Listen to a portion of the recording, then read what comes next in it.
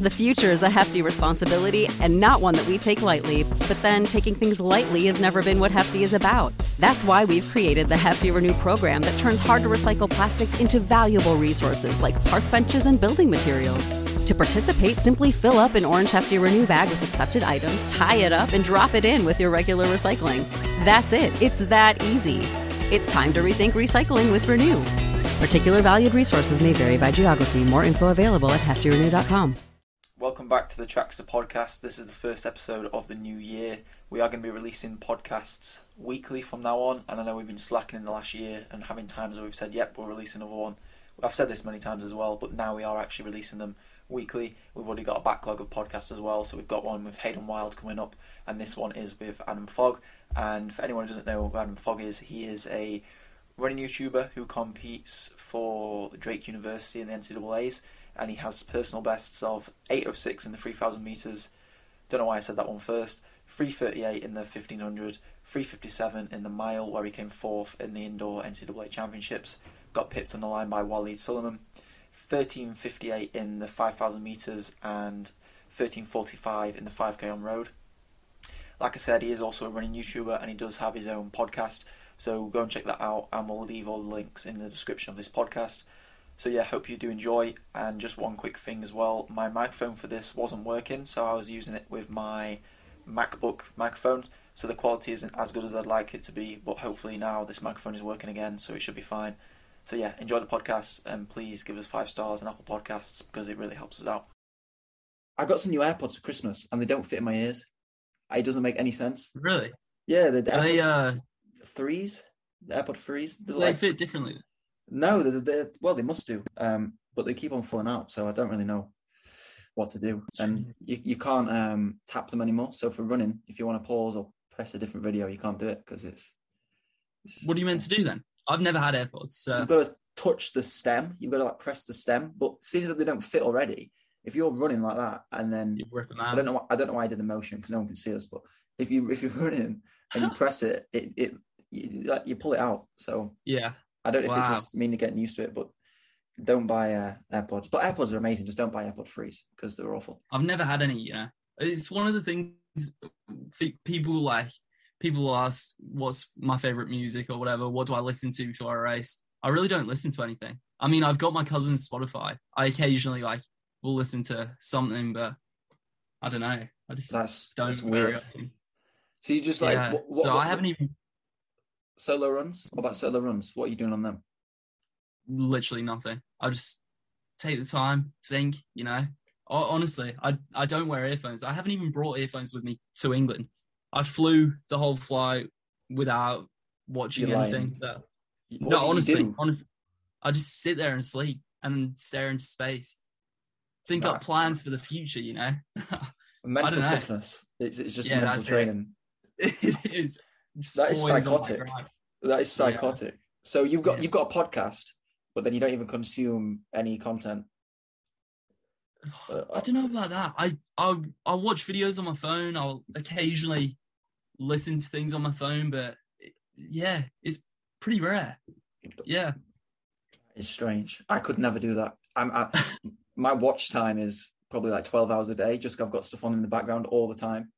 Wow. I think I've gone too far deep. But you've done 100-mile weeks. How can you not listen to music on 100-mile weeks? Don't know. I guess, honestly, probably the fact that I've been born in England, grown up in Australia, and now I'm at college in America. Yeah. I feel like I am always in somewhere new. And I guess now that I'm based in England, I know this area pretty well. It is kind of I'm running the same routes and stuff quite often now, but over the summer when I started running 100-mile weeks, it all, even though I know the area decently, it all kind of was a bit of a novelty. So I feel like I got away with it pretty easily. Who knows? Maybe one day I'll get some AirPods and start listening to music, but I think that day could be a fair way off. I must admit, it's quite freeing, being able to just when you finish the run, just I just ran, and it was just nice. Yeah. I love it. Yeah. I don't even think about it. That baffles me. It feels like, Joe, when I messaged you to ask to do a podcast, I was I swear we've done a podcast before, but we haven't, have we? We have. Have we? Have. Yeah, we have. We did one in the summer because I remember I met you at Loughborough. I think that's the only time we've met. We either did one before or after that. And yeah, we talked about running, college. I don't know. That's so strange. Yeah, we have done one. But I was thinking, like, why do I feel like I've spoken to you a lot? And I was like, it must be the videos and also meeting at Loughborough. But yeah, we've done a podcast. Okay, that makes sense. Because I was searching for you on Spotify. Huh? I was searching for it on Spotify and I was like, I can't find it, but I swear I've done one. But yeah, that does make sense now. You take it down. Wasn't doing too well. No, it's still up there. It's still up there. I'll tell you the analytics after it, actually, just to see how well it did. Yeah. These AirPods, honestly, this is just distracting now. I might have to take them out in a second. Right. I want to ask you, I guess, from trying to remember the date of our last podcast, it was before the 5K at Podium, wasn't it? It was. Okay, yeah. Let's start there then, because Tom Mortimer, obviously, for people who don't know, recently, just before that, ran 7:38 for a 5K, for a 3K. And then, so you raced Podium. You were really just doing base training, weren't you? Like, for the weeks prior to it. So talk us through that, the race.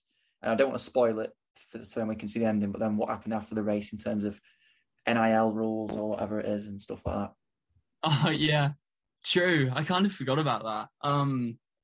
But yeah, so I was in England just pretty much training. And probably about a month before Podium, my cousins were meant to be running Podium and my uncle had kind of told my mum that.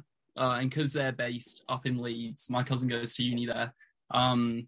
Podium was like pretty nearby. I'd been staying up in Leeds like a little bit, training with them and stuff.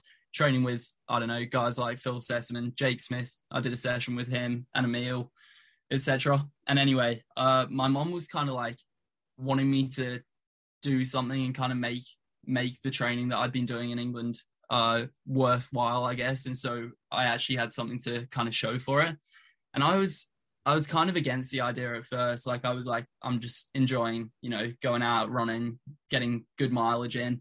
Mom was like, no, you got to do this race. So I called up Chris, the race director. I was like, oh, can you get me in? I know it's the uni champs, but I feel fit. I want to have a crack.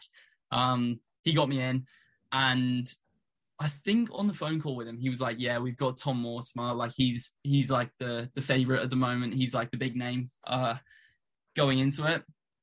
And yeah, going into that race, I was up in Leeds all week. The session with Jake Smith was my final session before Podium. So I did 2x2 miles, 4x400.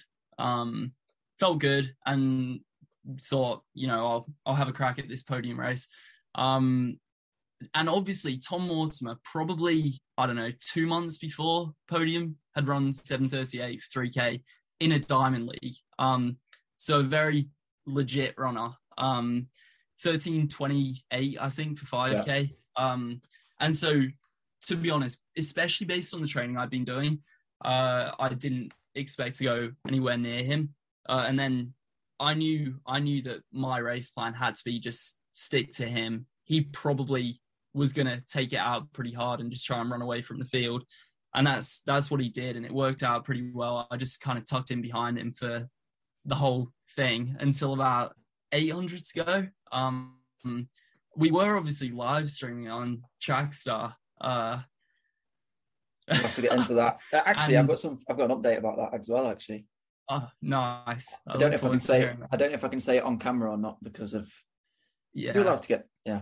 Anyway, I'll leave it. Yeah. I think so. I don't know. Well, I think so, but as we found out that day, it's all a bit confusing. So, yeah, I ended up sticking right to him, and we were running pretty quick. I think we were 8:09 through 3K, and that's nearly my 3K PB. I've run 8:06, but I was feeling good. Like it was quick, but I never felt like he was actually going to drop me. There were a couple of points where he opened a tiny gap, and I just had to like focus for 5 seconds and just make sure that gap didn't properly open up.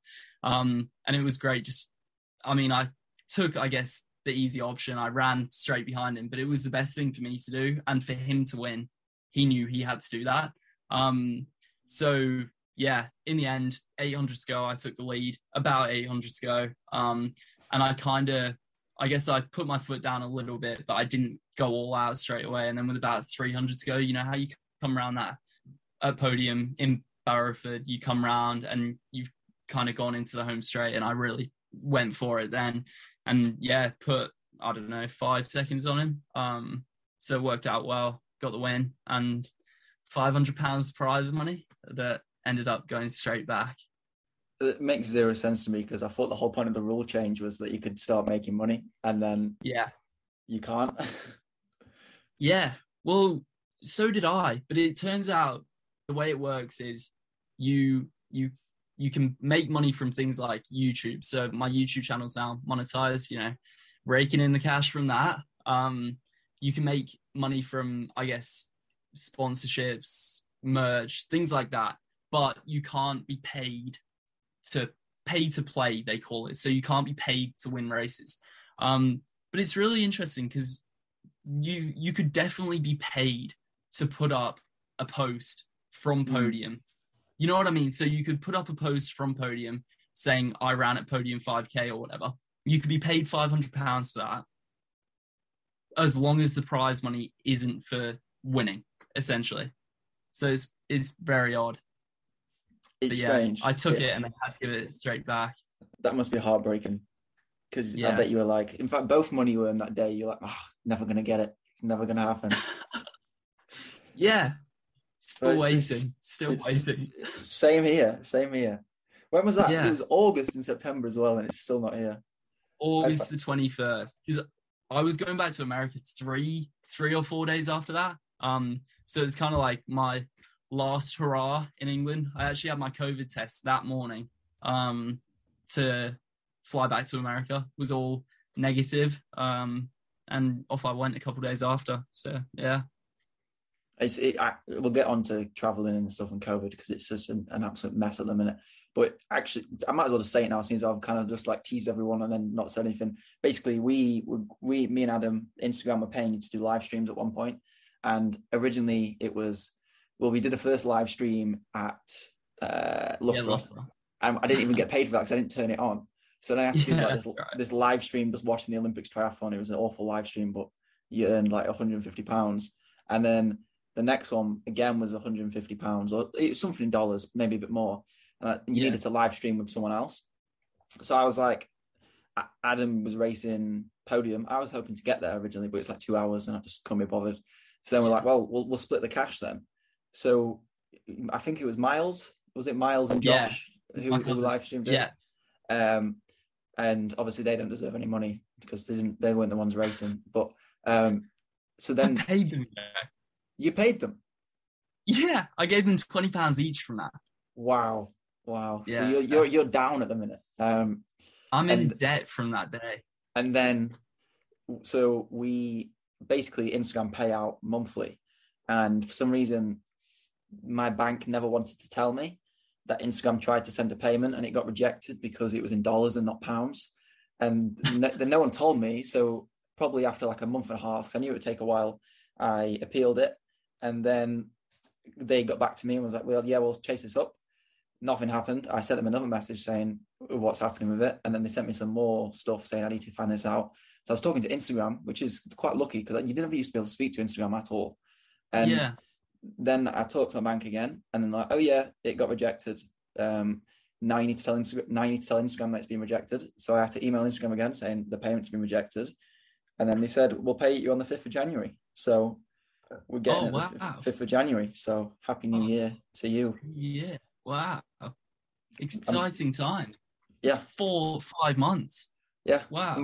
Imagine the things we could have invested and made back. I know. If we put that in Dogecoin, would have been millionaires. God.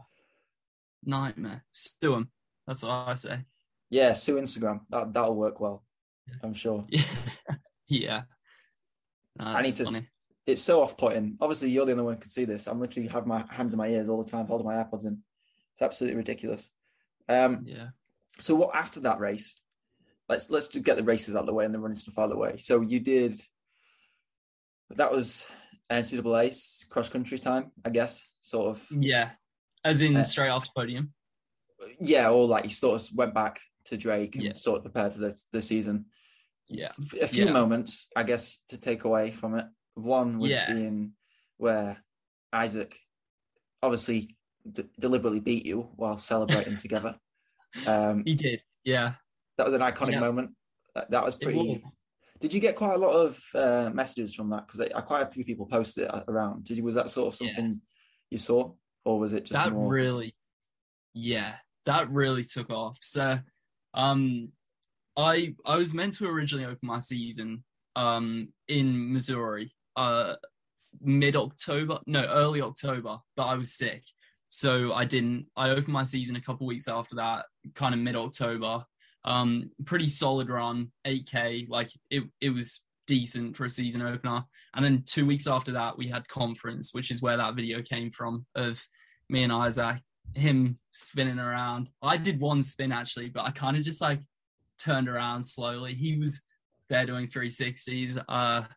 And the video from that, I put up an Instagram post on the bus ride home, or just like before we got on the bus, and straight away it was like going mad. Like I woke up the next day and Runner's Space had posted it, and one other running account. I don't know who. I can't think. USDF FCCA or whatever. And it had all these comments. Like it ended up getting combined, I reckon, about 300,000 views across like all platforms, which for a running video is pretty big. Yeah. There was a Let's Run thread about it. A few people for it, a few people against. Everyone's always got their opinions. Yeah. But the thing that people were talking about really on Let's Run with that is kind of the conference we're in, the MVC, Missouri Valley Conference, isn't one of the big ones, one of the strong ones. So we were kind of coming across the line, like celebrating that. It was our first team win at Drake in over 20 years, I think 22 years. So 1999 was the last time Drake won conference. And we were coming over the line knowing that we won 2, obviously. And then Aziz, our teammate, he was in 3rd running down the hill. You can see him in the background of that video, actually running down the hill with his arms out. And in the moment, like, obviously it's not the strongest conference. We weren't even expected to win that day. But I feel like if you're going 1-2 with your teammate, you've got a conference team win in the bag. If you just jog over the line, it almost looks worse. Like, I don't know. I feel like we had to do something. And in that moment, we were just having fun. I loved it. Isaac obviously beat me, but yeah, no, it was good fun. So did you communicate with each other, like coming down the home straight, saying like, let's do this, or like what was that? So funnily enough, until about a K left, I thought we were racing, and then we ran past our coach for the last time, or second last time, while we were both still running pretty hard. And he was like, enjoy it, just like chill. We've got the win, basically. Just don't hold hands over the line, which we weren't planning to, but apparently you can get disqualified for that because you could be blocking people or helping. Yeah.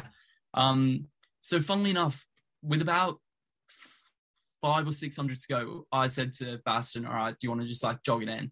And he was like, yeah, you can take the win. So he said to me, you can have the win. And I was like, all right, like it's probably my last cross country season. Like I'll take a conference individual title. Not that winning a Missouri Valley Conference cross country title is gonna, do a lot for you. But I was like, yeah, fair enough. I'll take it. And then coming into the home straight, nothing was planned. Like it was kind of completely random. I just like had my arms out the whole time. I didn't really know what to do. I think we like fist bumped each other, and then the spins just kind of happened. But yeah, then after saying I could take the win, he ended up getting there first. And then after, he was like, why'd you stop? Because I kind of was just like looking around, like enjoying it. And I don't know, I didn't really care. It's whatever. Anyone who sees the video knows that we were both cruising in. So yeah, it's first and first, isn't it? I guess like you can't really say who's won or not. It just looks nice on paper, but it doesn't really matter, like you said. And then regionals, is it regionals? Yeah, regionals. It's conference regionals, nationals. Mm-hmm. Just so you came fourth, fifth. Yeah, fourth. And that was against Oklahoma State. That was against Iowa State. Was it Iowa State, Iowa, Tulsa? Yeah, we've got a strong region. So coming out of a pretty average conference, like getting the win there, I would say my run of the season was definitely at regionals. So yeah, coming fourth in that field, basically the way it works is at regionals, the top 2 teams go on to nationals, definitely. And then based on, how you've gone throughout the season as a team, you can, like more than 2 teams can go. So in the end, from our region, it ended up being Oklahoma State, Iowa State as top 2, and then Tulsa ended up going as well, and Minnesota. So 4 teams went. I was fourth over the line. So, and yeah, 4 individuals go as well. So 4 individuals who aren't on a team go as well. So I was fourth overall, locked up a guaranteed spot. And then Baston was actually 19th. So if Minnesota hadn't qualified, he wouldn't have done either because another individual would have been ahead of him. Yeah. Because Minnesota qualified, he qualified as the final individual. But yeah, I was really hoping to be like, I wanted to get one of those individual spots on that day, but I knew it was going to be like pretty tough. And then, yeah, it worked out well. I felt good and just hung in there. And yeah, I got through. Let's talk about some of the names of people who you beat, because there's quite a few. I haven't got the results off the top of my head, but we're talking. I mean, you probably can name them better than me. So, I mean, Kip 2 obviously won. I didn't beat him. And then Jonathan Davis, who's pretty good, came second. Not the English one, but there's an American one. He's been running really well. Scott Beatty was third. He is English.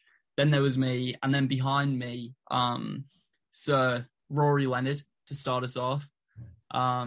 Oklahoma State. I didn't lose to any of the Oklahoma State boys, so including Isai Rodriguez. And obviously, they got the team win. They knew they were going, and so they potentially could have gone a little bit more, maybe some of them. But yeah, wow, I'm actually struggling to think of who else was actually behind me, but it was a decent day. Yeah, it was a big field. I think Isaac Akers might have raced the regionals as well for Tulsa, but he was coming back. Another British guy. Yeah, it's quite a British conference actually, isn't it? Very, because of Tulsa, really. Like, Tulsa, I think most of their team is international. Mostly English, really. Yeah, so Alec Baston, he's another one. He's a really pretty good runner. Yeah, Isaiah Rodriguez, I would say, is like the big one. Shea McAvoy, he's a Tulsa boy. Yeah, I don't know. There's a few good, strong names in that field. It was a good day to get through to nationals. Worked out. And people who maybe don't follow you as much as they should. There's Instagram and YouTube in the description of this podcast if you don't. What happened between then and nationals? And also, I guess, led to the result at nationals. You were ill, weren't you, for nationals? Is that right? Well, yeah, not really, but straight after, I was really ill. And so, I don't know, I can't really use the excuse of like being ill at nationals for coming 139th. But in between regionals and nationals, we had a good couple of sessions. Like, things were going pretty well. I felt good. We flew down to Florida. And yeah, I thought I was feeling good, ready to go. And top 40 at National Cross is All-American, and that's what I really wanted to be. In the end, I missed it by 99 places.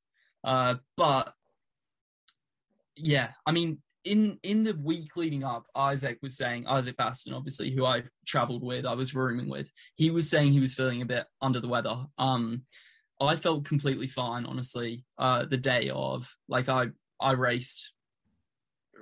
Honestly, I wouldn't even say it was that terrible. Like, I recorded it on my watch and I got 10.1k or whatever at 2:59 per k.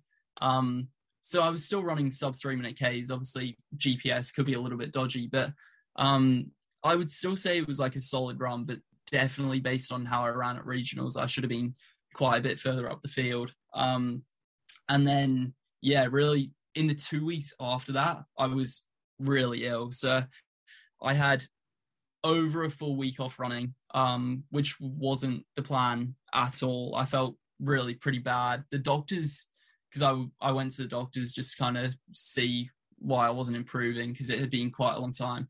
And they listened to like my heart and lungs and stuff, and it was never diagnosed, but she said she thought from the sound of it, it could be pneumonia. I was on antibiotics for 5 days, had an ear infection. I was just like pretty wiped out. So yeah, I don't know if I actually had anything kind of coming on during National Cross or like at the time of National Cross, but I know that in the couple of weeks after, I was pretty bad. And actually, just after National Cross, a couple of days after, I was talking to you the other day, Alfie, I got my COVID booster. And I was definitely getting ill, but I think that then knocked me down, and it was a really rough couple of weeks after that. Yeah. I don't want to make it a COVID podcast because you do what you want. I'm sort of my booster at the minute. I'm trying to wait until after my season before I get it, just because the vaccine wiped me out completely for a long time.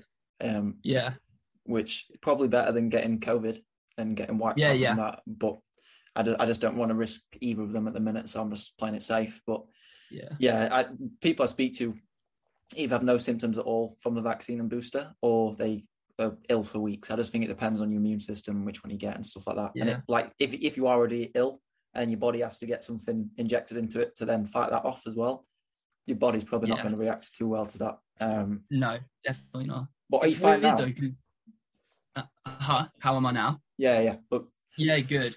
Like I ran 90 miles last week, 70 the week before, 50 the week before, and the week before that it was kind of like trying to just get out for a few runs after being ill. But just on that, for the first 2 vaccines I got, so I had Moderna, I felt nothing. I was completely fine for both.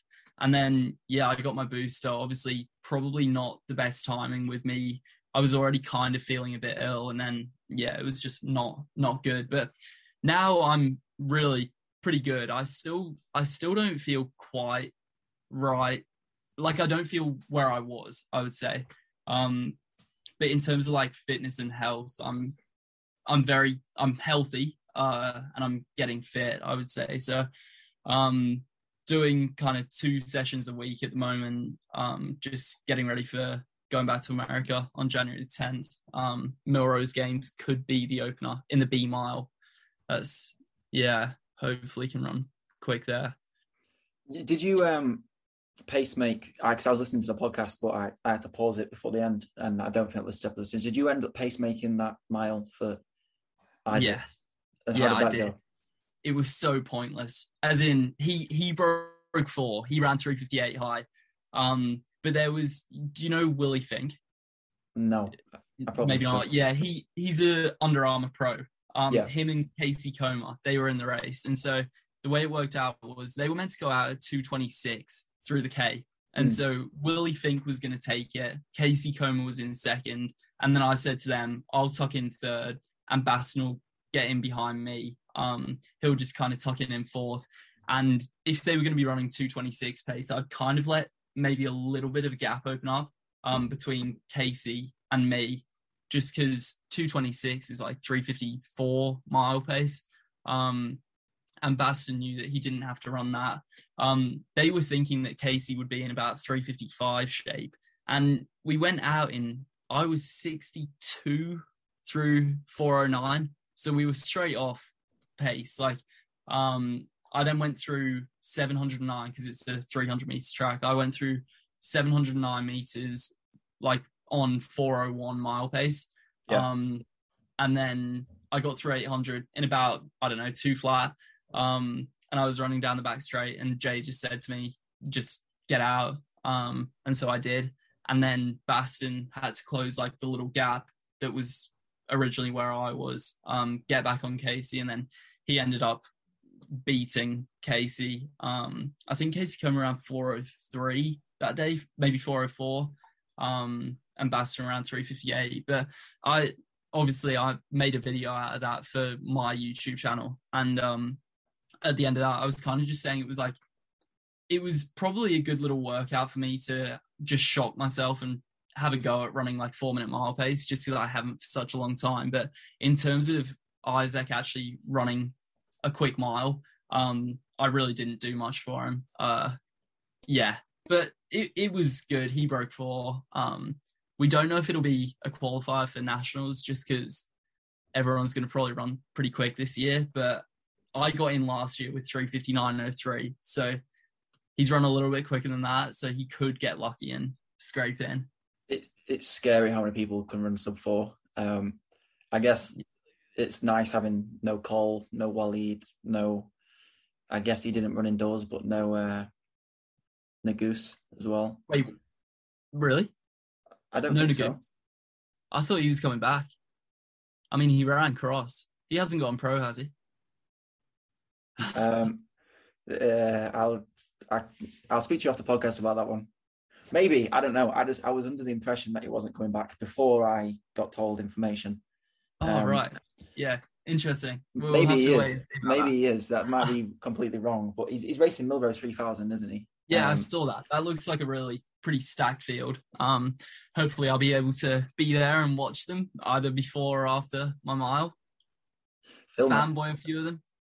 Yeah, well, I'm racing a 3K on the 9th, and I'm quite sad because I kind of was looking forward to watching all those races because it's in Sheffield at the indoor track. But yeah, I'm racing, so that kind of takes all the fun out of it. But, nightmare. Yeah. Yeah, don't listen to what I just said about Nagoose.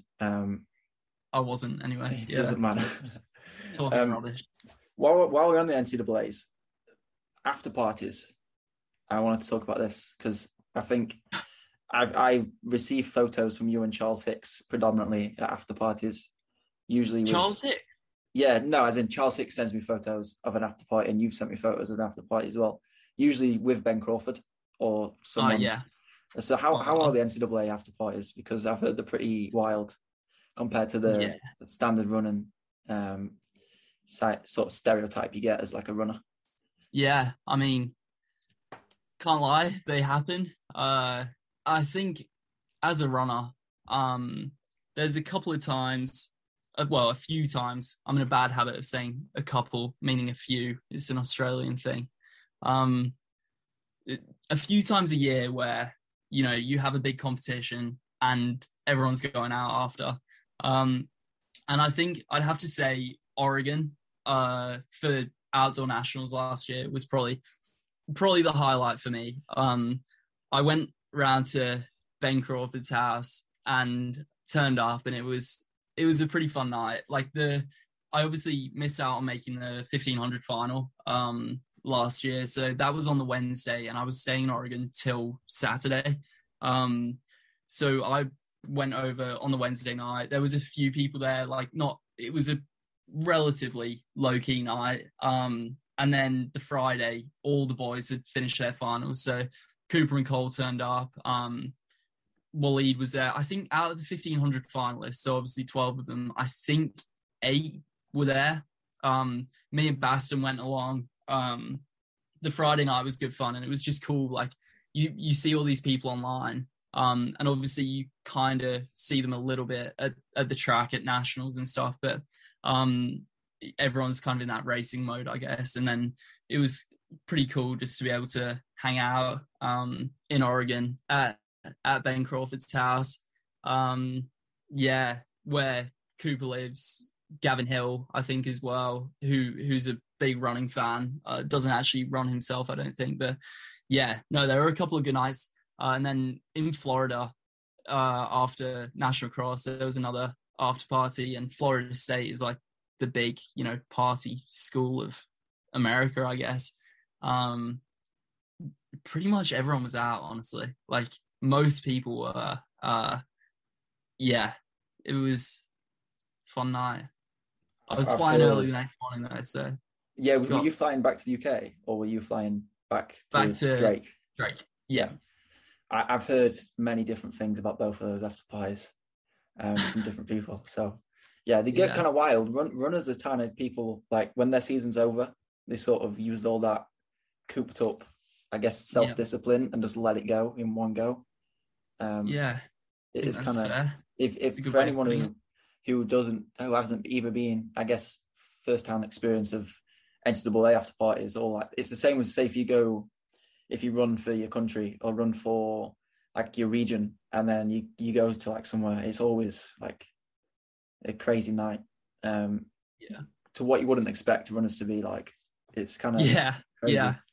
That's one of the things, I guess, you see a side of quite a few people you see online that you wouldn't usually see. And I think in Florida, like, I'd met Everett Smolders once before at National Indoors. Hardly really spoken to him, but he was there. He traveled down, obviously, to watch and I guess get a video out of National Cross and just like hang out with, I guess he's got quite a few friends, I think, who are at Florida State. So it worked out well. But yeah, just so many people there. You meet so many people. And it's good fun. He's so different to what he's like on camera over at Smolders. It's weird. Like, it's the same person in some aspects, but then he's also completely different off camera. Yeah. No, he's a good guy. I guess he's done pretty well to show a pretty, I don't know what you'd call it, side of him. Amplified side of him. Yeah, I guess that's a good way of putting it. But no, he's a good guy. They're a good group of people. And it was good to, I guess, properly meet them all. And, without wanting to incriminate anyone, I will move off the after party subject. Drake is an Adidas school, isn't it? Is that right? Yeah. How do you've obviously worn? I'm pretty sure you've worn Dragonflies at some point. I saw you also in cross country. You wore the Adidas Ambition or the Adidas Avanti. Yeah. How is that? How does that compare to the Dragonfly, if you're allowed to say? I don't think. I don't know. I mean, Drake as a school is sponsored by Adidas, but you wouldn't know. Like, honestly, our gear. I don't know if I should really be talking too much about this, but it's like this year at D1 schools, most people like will put up a picture of like the gear they get, and it's like incredible. My first year at Drake, it was, and I know with COVID and stuff, it's been a little bit tricky. But it's been pretty diabolical this year. So this shirt I'm wearing right now, this is one of like a very small collection of stuff that we got given, and we have to return it all. So this year, the gear situation at Drake hasn't been that good. So I think during cross country, not even all the boys who were racing ended up getting spikes. So a few of our guys were wearing different models, older models. I think one guy, Chris, who didn't end up racing at conference or regionals, but he was racing in like 2013, like old. I think they were Adidas, but anyway. To answer your question, the Avantis are actually really pretty nice, and I loved racing in them for cross. I don't know how they'd go on the track for like you wouldn't want to wear them for a mile, I don't think.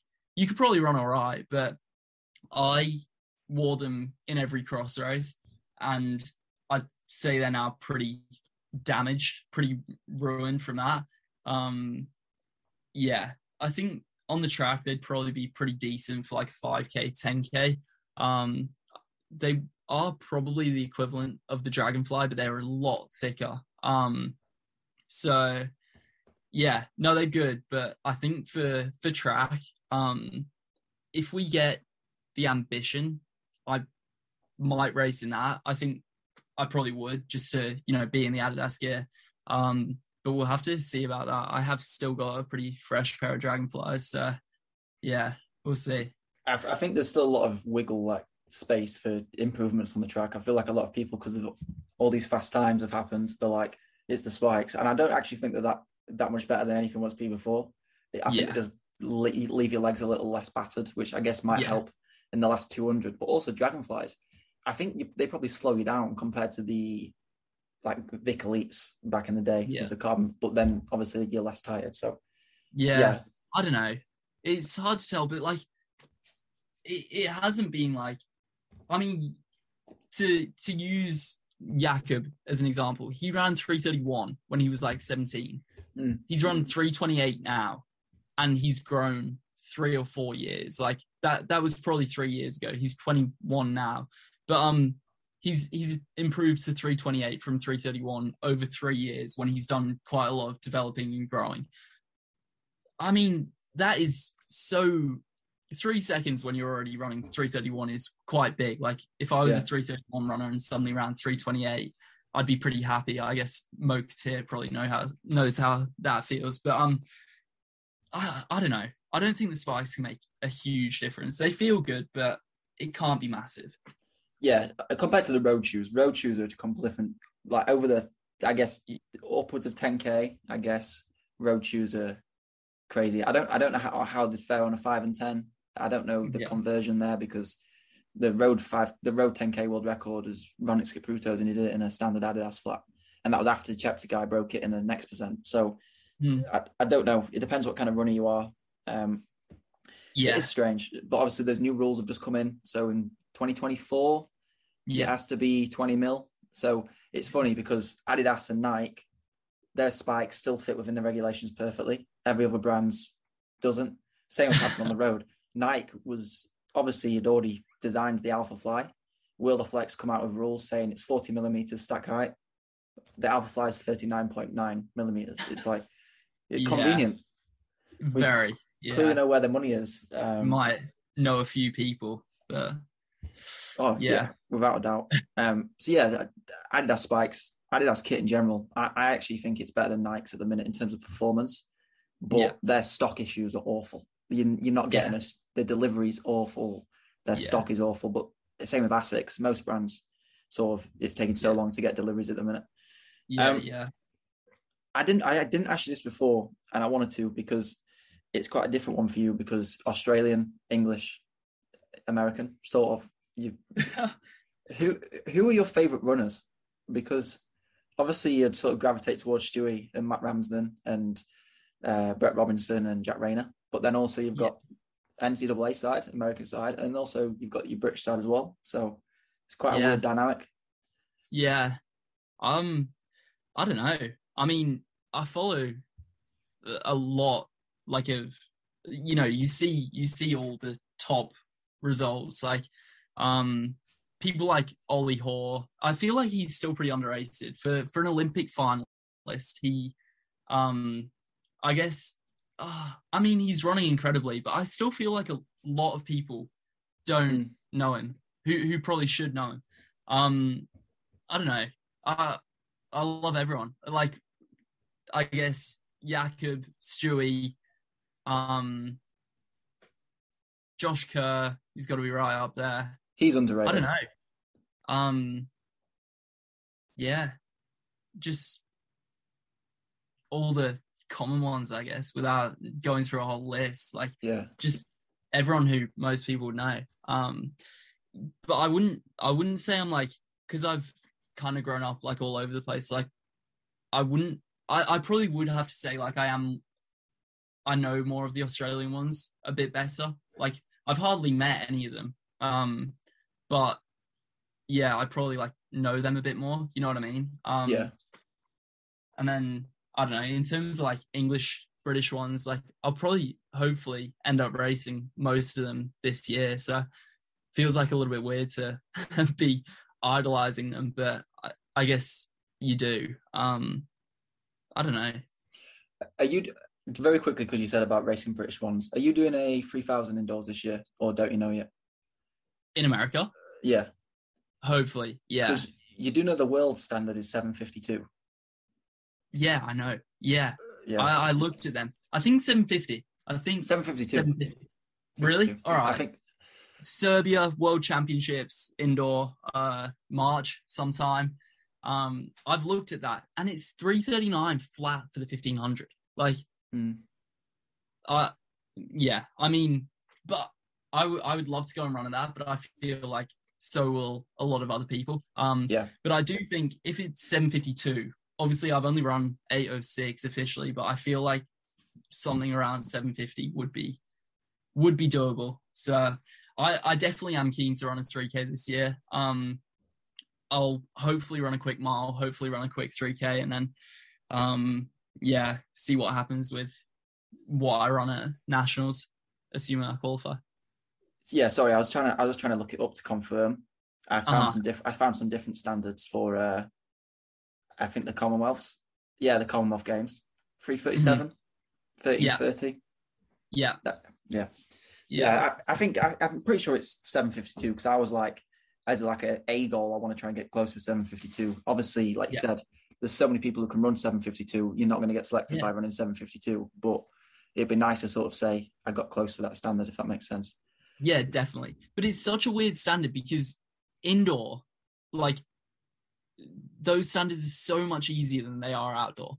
And like, maybe not quite so many people will be focused on indoor because obviously there's, for English people, Commonwealth Games, European champs, and world champs as well, and world indoor, obviously. So maybe not quite so many people will be focused on trying to make that world indoor team. But compared to the outdoor standards and like the Olympic standards, even the Commonwealth Games, those standards, like something like 752 is relatively achievable, I think. It just then depends on who's actually going to put their name down to actually go and run at that. But I'd be up for it. I'd definitely be up for it. Yeah.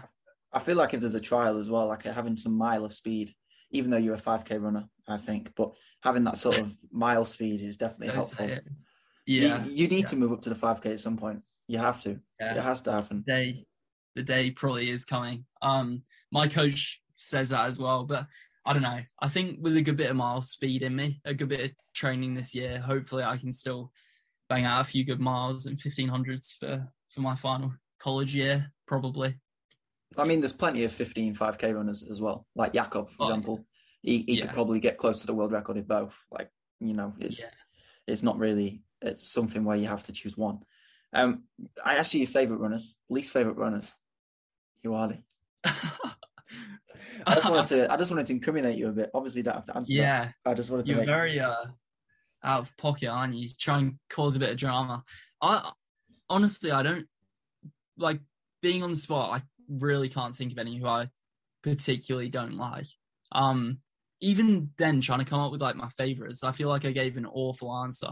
I follow running, and I like the popular ones, I guess, the ones that everyone really hears about. And I don't know, who do you not like? Like, who would you say?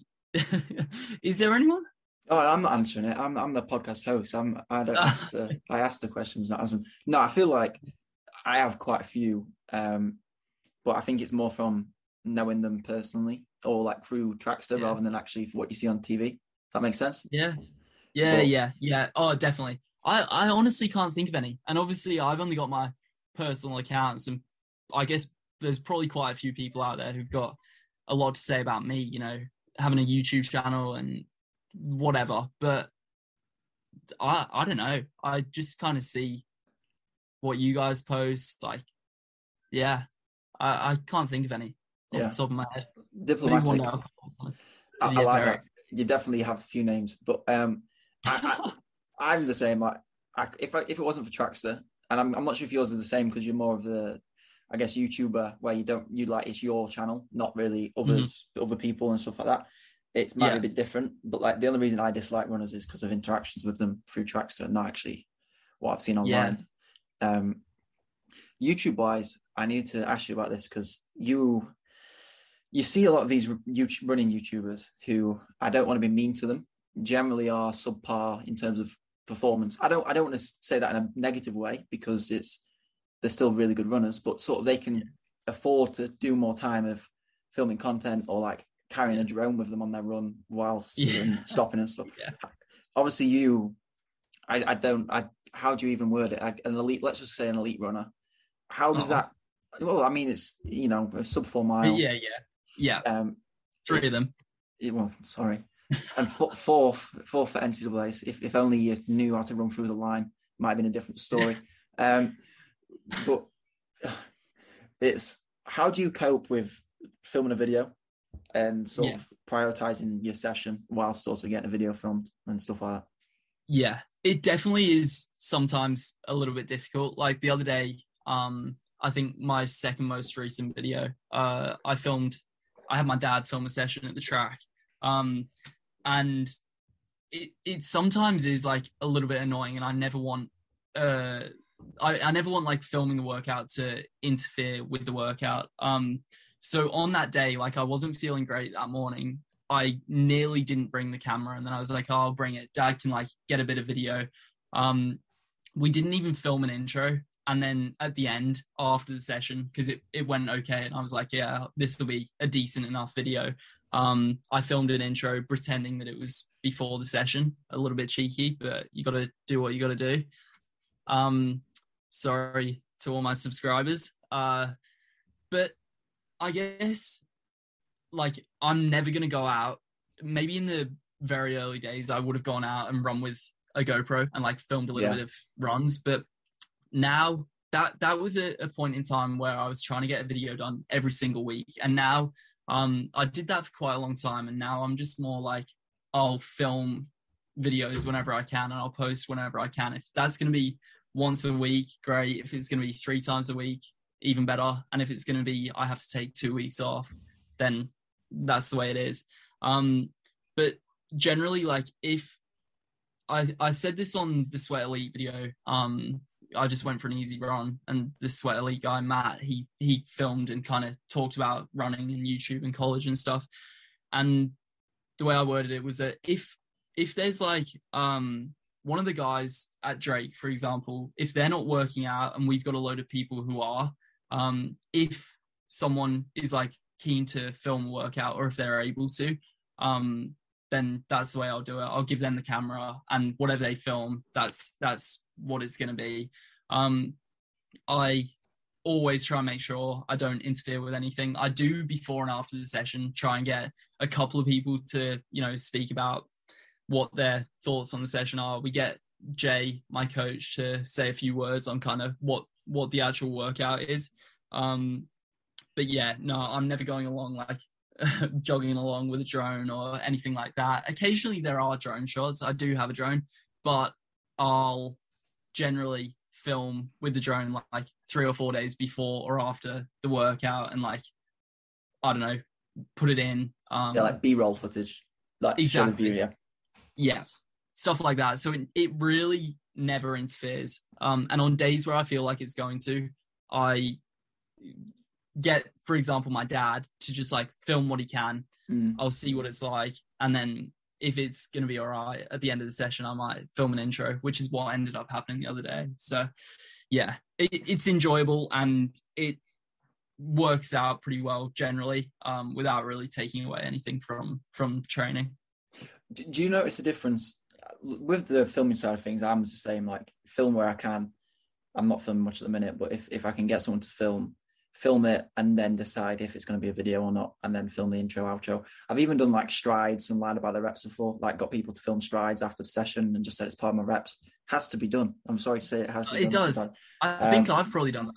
Yeah, it's fine. You're still doing the same. It's not like you're lying about your session. It's just the footage. But do you notice a difference with how you perform with the cameras are on or off? Because I don't know why, but it must be a coincidence. I've never had a bad session with the cameras on, and I don't know why. I don't know if it's mentally or what. I think I'm the same. Generally, well, the videos that make it to YouTube, generally the workouts are like decent.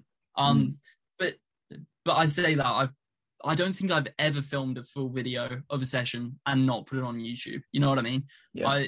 I wouldn't say I genuinely feel like a huge difference, but I feel like, I don't know, it always ends up going all right. And whether that is a kind of subconscious thing of like trying to perform for the camera, impress the viewers, who knows? But I do know what you mean. Like, I generally do all right when the camera's on. Yeah, which is good.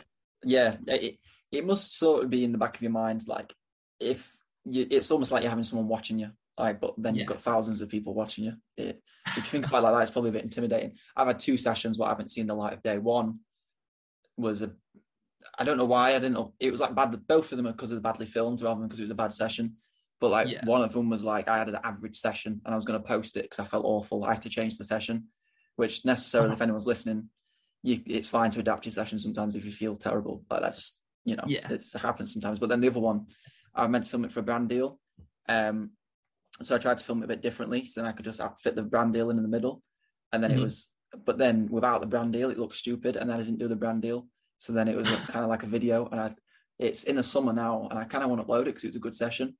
But I don't really know what to do because it's 6 months ago. It's not really relevant, is it? So it's. Well, you could just pretend it was a warm day in winter. Like, you get a few mild days over here. Maybe not up in Sheffield, but...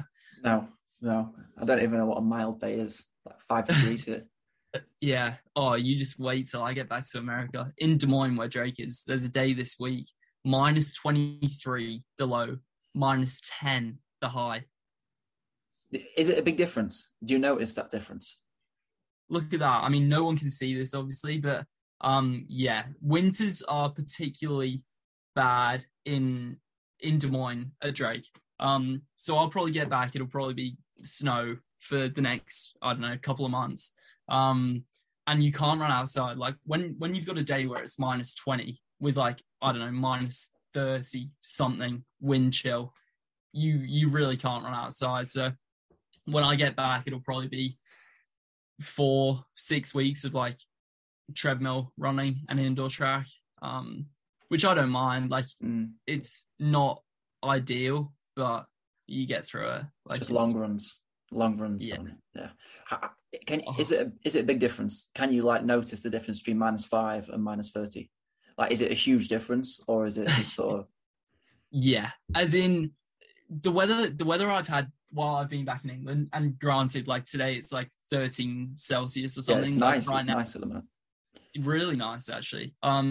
So it's been completely fine for running. And a couple of mornings, it's been like, oh, it's a little bit chilly, but I've hardly even gone out wearing a jacket. A few runs I've had to wear like a jacket. I usually wear gloves, but then getting back to America when it will be like -20, you go outside and it like hurts. Like you can't go outside. Well, you can go outside, but I won't be running outside when it's that cold. Yeah, so you definitely do feel a difference. I felt it particularly pretty badly in February 2021 when I went back to America. I'd been living in Australia for a year, and it was Australian summer.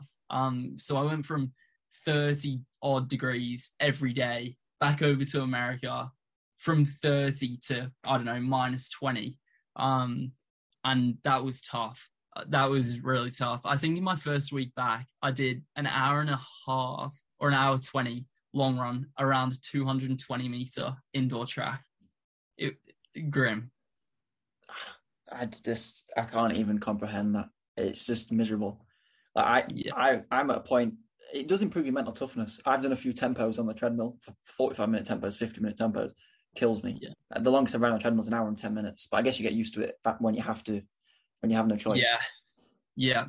I haven't had it that bad so far. Like the fall semester, so like August to December, was actually really mild. So we were able to run outside pretty much all the way through. There maybe was a couple of days where we had to go indoors, go on the treadmill, but I expect, unless it's somehow really mild, when I get back, there'll be a good few long runs on the indoor track and the treadmills. I think the longest I've gone on a treadmill was 16 miles, maybe 15, but that feels like a long way when you're going on a treadmill for, I don't know, an hour and 45 minutes. It feels like when you get on it, it feels like it's never going to end. And then, I don't know, you just get through it, I guess. You don't put your music in, but...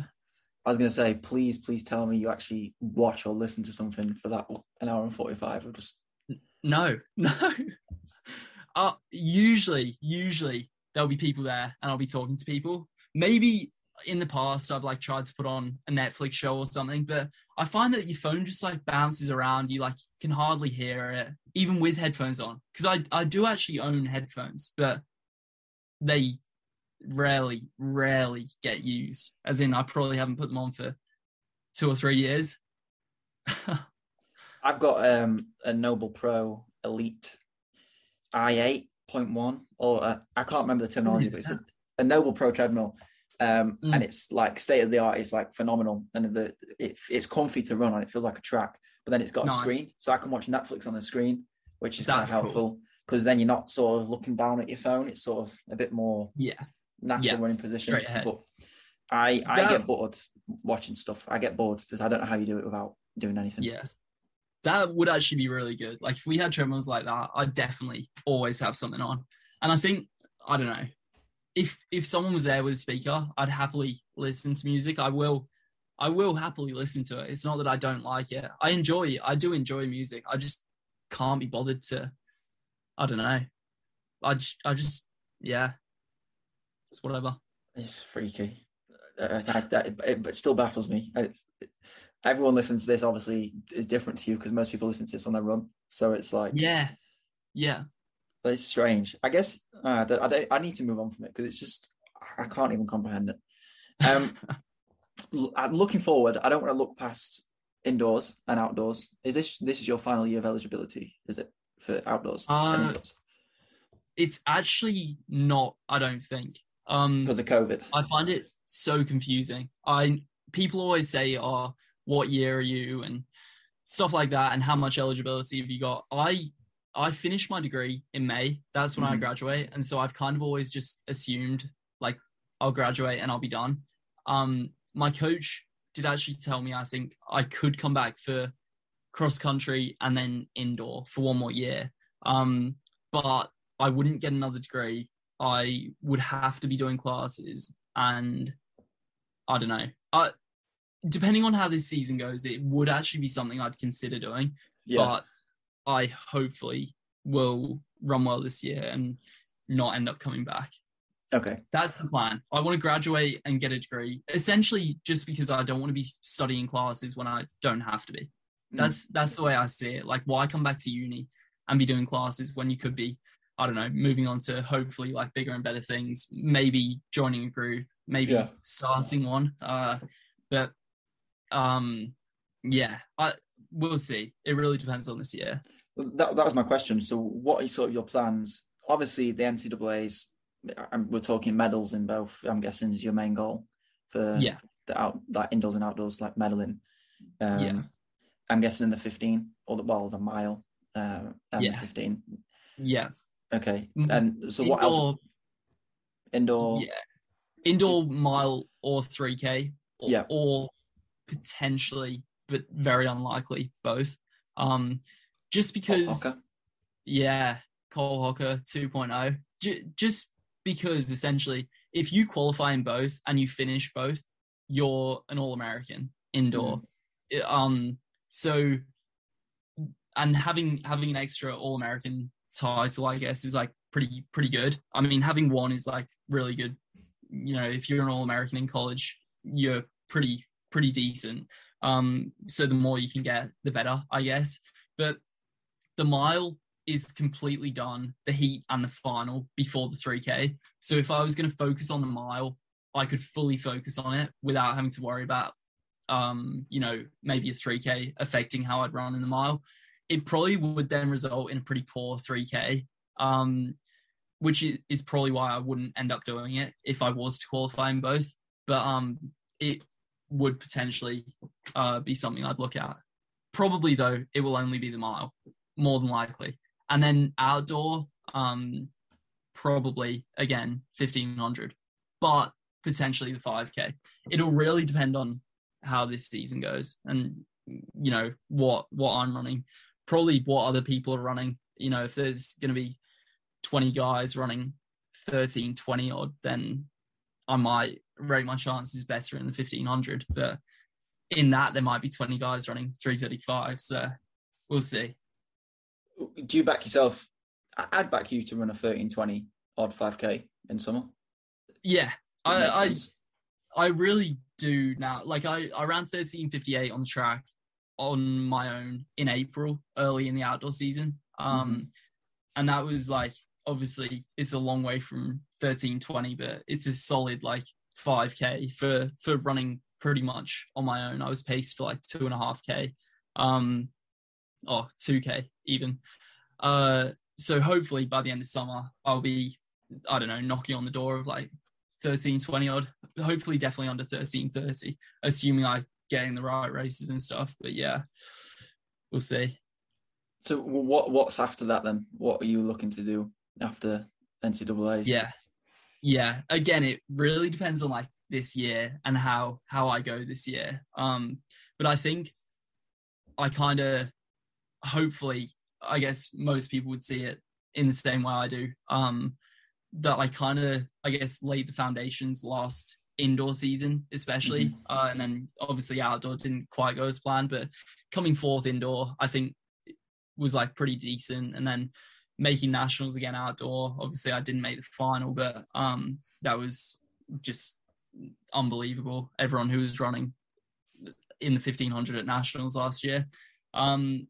So yeah, after this season, the main goal, the biggest goal would be to try and get a contract and stay in America and join a group. Who that would be, what group that would be, I don't know. Again, it will depend. But God, there's a few groups out there who, yeah, I would definitely love to become a part of. And again, if this season went terribly, I'd probably come back to Drake and try and improve on it, you know, do another year of cross country and indoor. I don't think I've got outdoor. But if it went okay, and I could kind of continue running, but it wasn't outstanding, I might end up back in England, just based here, running. Yeah. I don't know. The biggest goal would be to join a group in America.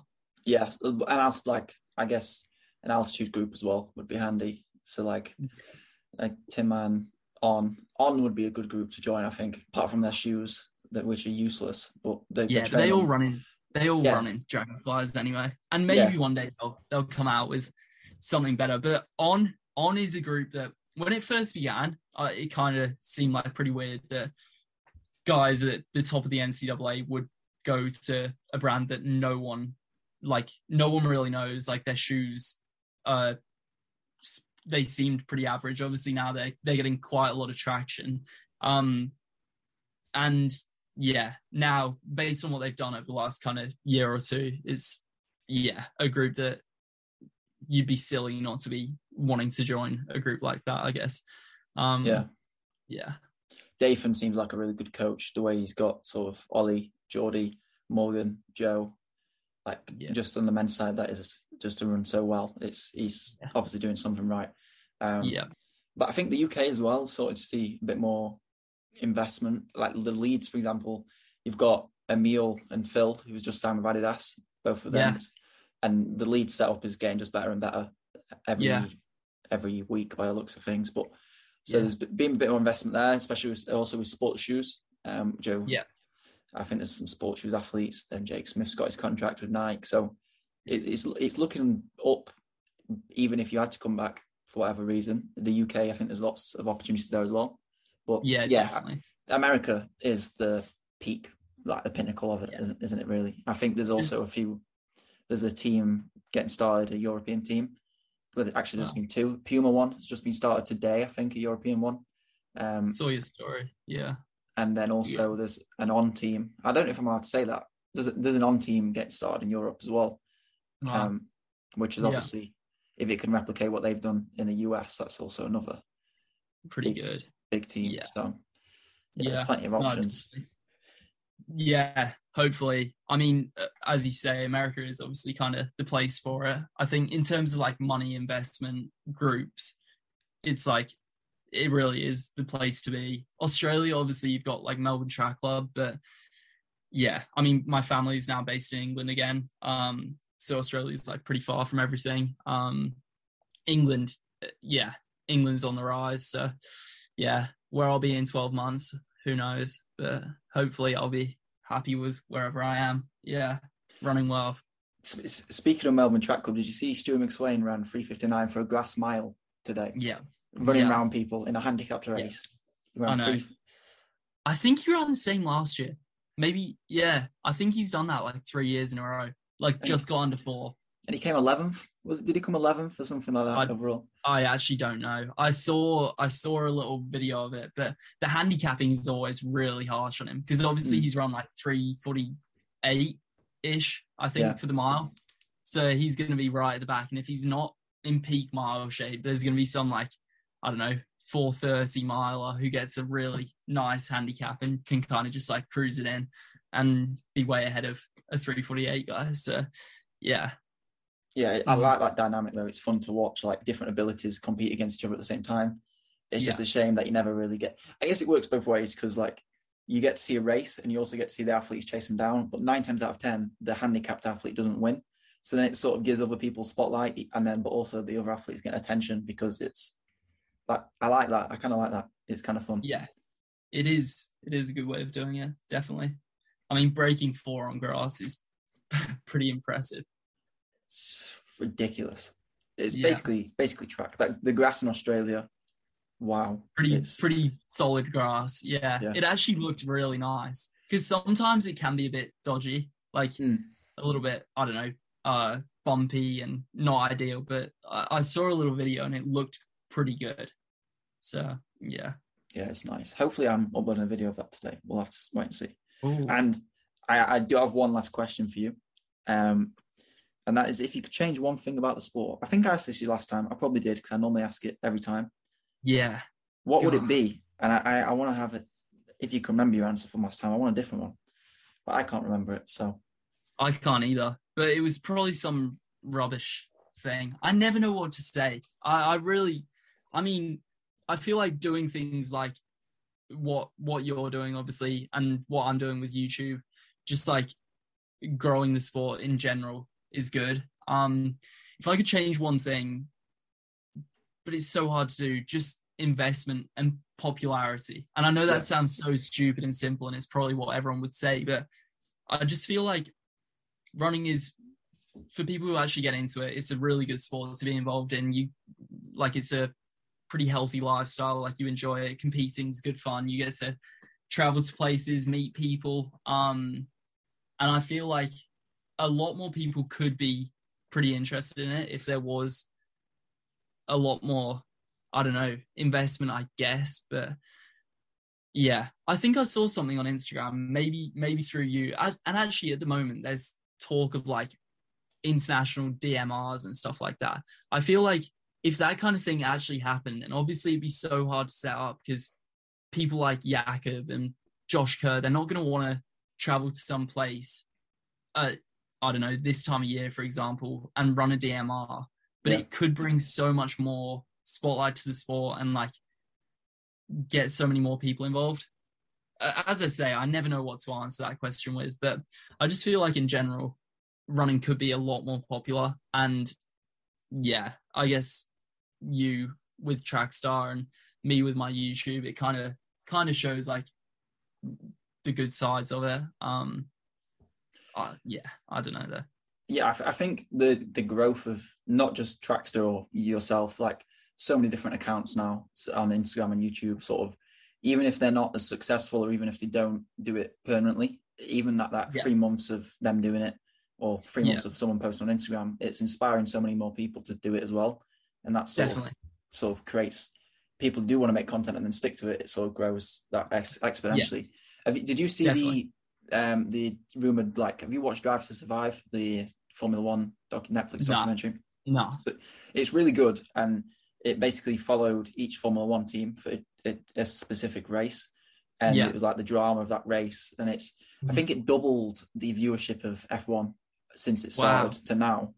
And obviously that's not the only factor, but like Seb Coe was saying on a podcast of Citius Mag that they're in talks about doing one of them for track and field, and I just think that'd be so cool to like follow a team. Like I saw that actually. Yeah, I think Citius posted it, and also we posted about it. Just like to follow a team for a Diamond League, like say if you follow Stewie McSwain, Matt Ramsden for one Diamond League, and then follow Jakob for another.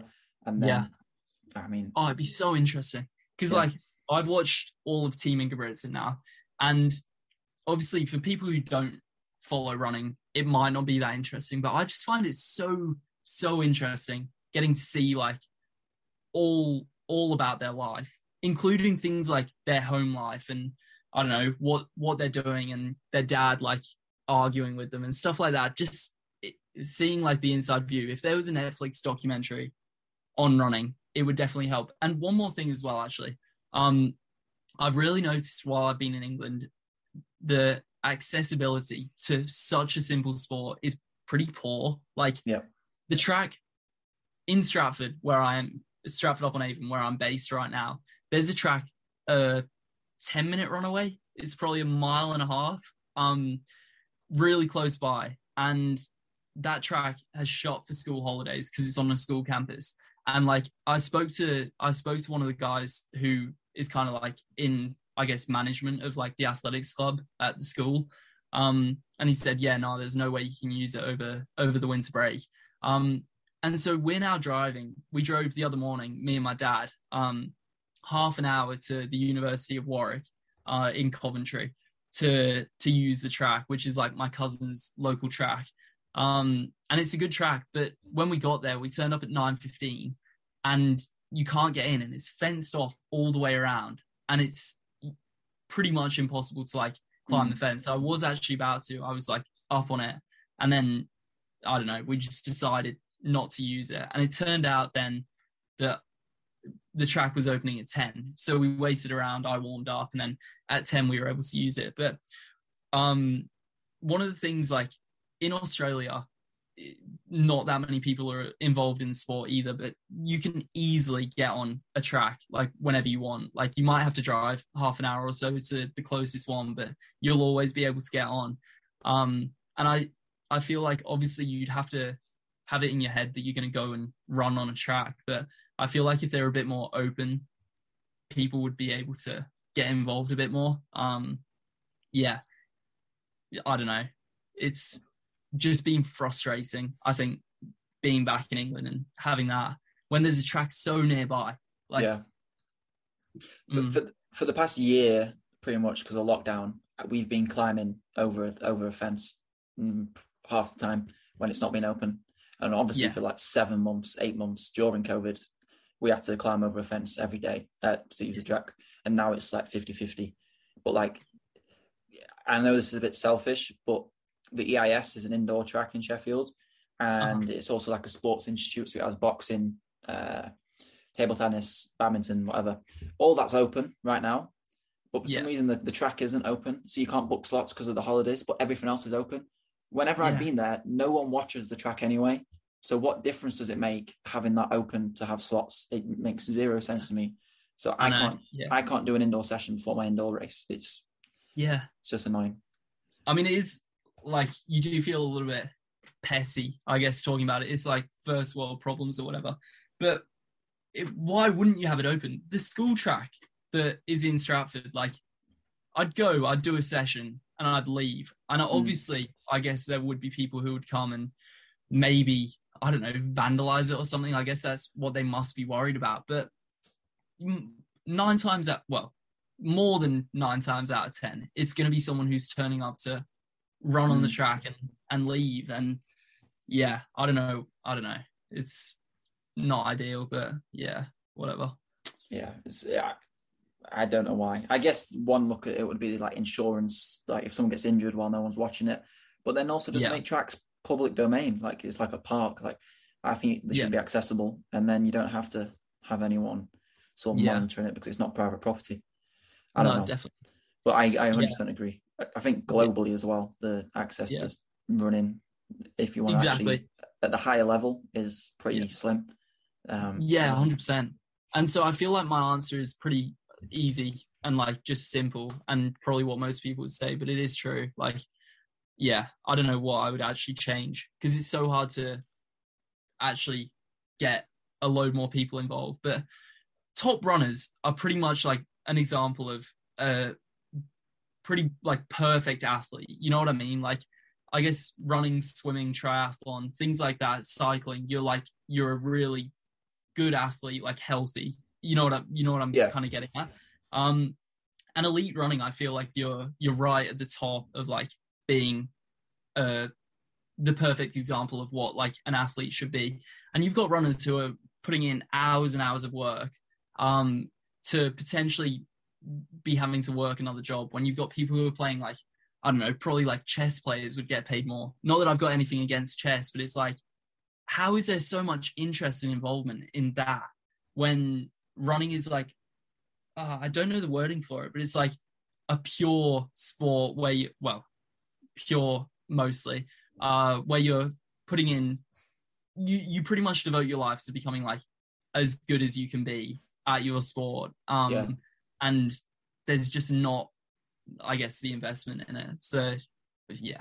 Especially when you're talking people, the general public doing a marathon and the general public doing a park run or just going for an easy run. It's probably the most popular sport on the planet. But then at the elite level, there's not really much there. Like you said, chess, like darts players probably get more money than. And then they're drinking beers while they're at it. Like, yeah. Yeah, I don't know.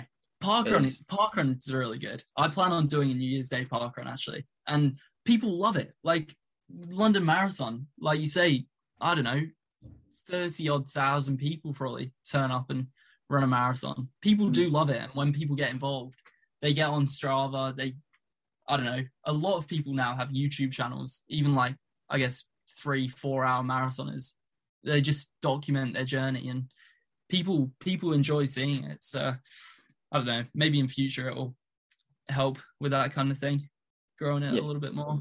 Yeah, I think getting a sort of a structure together and trying to grow it in a direction. I think it's coming together with everyone, like filming content and stuff, so hopefully it can happen. Definitely. It's improving. That's all the questions I have for you today. So is there anything else you want to say before you go and watch a very boring football match, basically? Kickoff's in 5 hours. I've got a nice double run and some hill strides to come before that. Did you not get any questions on Instagram? No one cares. Oh, I completely forgot. I've got so many questions on Instagram. Not that you have to.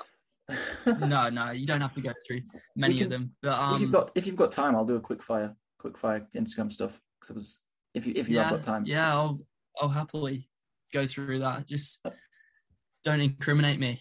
Okay, well, they're fine. To be honest, I've read them, but I haven't read them. So we'll do quick fire, and then if any of them are bad, just don't answer. Perfect. Do you? This must be. Have you still got your mullet? Is that a thing? Yeah. Okay. It's coming along pretty nicely. Someone has asked, do you think your mullet looks good, or is it just purely to save some money? It's good. I love it. And my friend in America now has a barber set, a hairdressing set. So I could get a haircut without paying anything, but it's grown out. Okay. It looks good. That's my answer. And it's a different person has asked, how much time does it shave off the 1,500 meters? Having mullet? Yeah. I'm hoping 4 or 5 seconds, get well under that Commonwealth Games qualifier, and maybe the World Indoor time as well. Sounds logical. I think that's probably about right. Is. Yeah. What would you say to your younger self? Wow. Don't get a bat tattoo. I mean, you like. Oh, I like the bat. Wow, I don't know. Just don't worry about grades in high school, which I didn't. Don't take life too seriously. Enjoy yourself and make sure you go to America. Because I feel like if I stayed in Australia, I don't know. I'd probably still be running, but I think going to America was good for me. Yeah. Okay. I don't know. Yeah. So just keep doing what you're doing, younger me, I guess. If you're listening maybe to this. Run more when I was younger. When I was younger. Maybe you take a page out of Jakob's book and do a bit more when I was younger. That's what I'll say. Fresh old and hill strides when you were younger. That's what you need. Can you still have a great kick as an aerobically trained 800-meter runner? I don't really understand that question. Aerobically trained 800-meter runner doesn't really make much sense to me. I haven't got a clue. I mean, I guess that's like an 800 runner who's running mostly mileage. I think you probably still can have a decent kick. You think it'd be compromised because 800 is an anaerobic event. It's very speed orientated. You probably want to be doing a bit more speed stuff as an 800 runner. I don't know. Yeah, I guess it depends how old you are. Like if you're early teenager, then it might be a bit different. But I think it depends on your definition of aerobic as well. Yeah, if you're jogging 100 miles a week, I wouldn't rate your chances of running a 144 with a 25 last 200. Yeah. So maybe if you want to be at that top level in an 800, do a bit of speed. Yeah, a lot of 800 runners seem to be doing a lot of speed. They're definitely more for 800 runners rather than 815 runners. 815, yeah. Because normally your strength is at 15 if you're an 815 runner. Why Drake specifically, I guess? Morgan Cadwell Pearson asked this, by the way. So that's quite a big name that Morgan Pearson asked it. So. Nice. At the time, it was pretty much the only school I was talking to. I hated my uni course in Australia, and it came at a pretty good time. I ran 340 before I went to Drake, so I probably could have gone somewhere bigger, but no one messaged me. And so I got a good offer from Drake. The coach at the time, head coach, was Mark Carroll, Olympian 350 miler from Ireland. And yeah, I just thought I'll do it. I went from like not really knowing what I was going to do to like, yeah, I'm going straight within about 2 days. So I just thought I'll do it. That's fair enough. Just took the leap and it paid off. Exactly. Yeah. On Morgan Pearson, he must be a very big fan of the sport. He interacts with everything. It's crazy. Really? Yeah. Yeah, that is good. That's cool. Next, Coles or Woolies? Are they shopping? Woolies. Are they shopping centres? Yeah. So it's like Sainsbury's and stuff. Yeah, and Woolworths, I feel like it used to exist in England, but it did. Woolworths in England was more of like from what I remember, I was only 7 when I moved to Australia, but it was kind of like more of a toy shop or like a not food shop. Yeah. Yeah. A bit more of a bookstore, get your like a newsagent's almost. Yeah. But on steroids. Woolworths in Australia, Woolworths and Coles are both just like your local supermarket. We always went to Woolworths. I have to say I have been to Coles in my time, but Woolworths, definitely. How to communicate with coaches / teammates whilst you're recording? I guess that sort of means, how do you like structure what's been filmed, or do you sort of let them do that and then? Yeah, I don't know. Just like try and keep it reasonably natural. I guess I think you want to keep it pretty,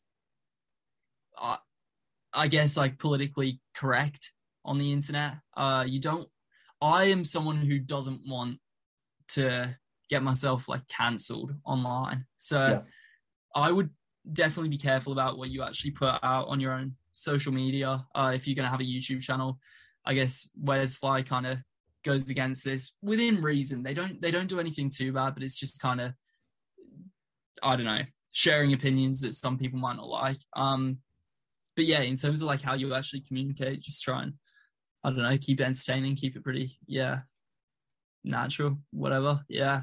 And with coaches, my coach is really good. Like he's pretty happy being in videos, stuff like that. So that definitely helps. Yeah. That's very helpful because my coach hates it and I'd just be uncomfortable speaking about the session around him because it's like, he doesn't like it. Jay was for a while, but yeah. Yeah, it's good for this. It's good for you, I guess, in like developing your career. So it makes sense. Someone said you smell like cookies. That's all they've said. You smell like cookies. Who's that? Sam Fuenentes 88.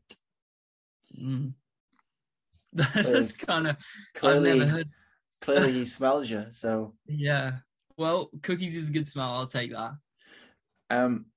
Ask him how his tan is going from Ellie Baker. Ellie Baker? Yeah. Ask how his tan is going. Wait. Eli? Might be Eli. Oh, Eli Baker. I was going to say. Eli Baker. Yeah, he's a runner from Australia. It's going well. The English winter is doing me good.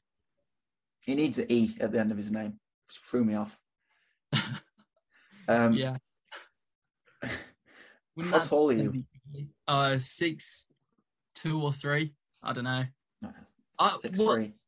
I'd always say like 6'1" or 2. But there's a few people in America who are like, yeah, I'm like 6'4", 6'5", as in they are. And I'm like pretty much as tall as them. I'm definitely not 6'4" or 6'5", and neither are they. But I think probably 6'2", maybe 6'3". I don't know. Yeah. I was 5'11" last time I got measured, but I'm stretching more. So I'm going to say I'm 6'1". 6'1" now, because it was, with shoes, who counts? Yeah. But go on. Yeah, I saw a thing where you never say, I think it was, you never say you're bang on 6 foot, because you always sound like someone who's 5'11" claiming they're 6 foot. You can't be 6 foot flat. You're either 6'1" or you're 5'11". You've got to round. And if you say you're 5'11", then you're being genuine. But if you say you're 6'0", then you're 5'11". Yeah. Yeah, I'm just going to say 6'1" from now on, because I didn't realise. Basically, I did some lab testing in Leeds, and they almost pretty much laughed at how short my legs were in comparison to my body. So I was like, really? Yeah. And so I'm obviously almost crying after I was leaving. I was like, how to grow my legs. You can actually stretch and lengthen your legs. Really? Like small amounts. So I'm going to start doing that, see what happens. Go for it. Yeah. Hopefully I can be 6'1". Favorite workout? Yeah. Favorite? I don't know. In the Sweat Elite video the other day, I said like longer stuff now. I used to always say quick stuff. But yeah, over the past couple of years, it's definitely the longer stuff has grown on me. Like before I went to America, I think I averaged about 70, 80K a week, which is like up to about 50 miles. I was never a mileage guy. And that's definitely changed. So I've got a lot stronger, which means that I now enjoy the longer stuff a bit more. Yeah. So I guess one thing we do in America is 800 reps. You do as many as you can with 1 minute recovery, not like super hard. You're running, I think, just quicker than threshold. So my best 800 session, and you're always meant to like finish and feel like you could do 1 or 2 more. I did 15 by 800 in 216, 217 average with a minute. And from sessions like that, you just feel so strong. And I feel like you really feel the benefit from them. Or at least mentally, you're like, yeah, I'm getting fit, getting strong.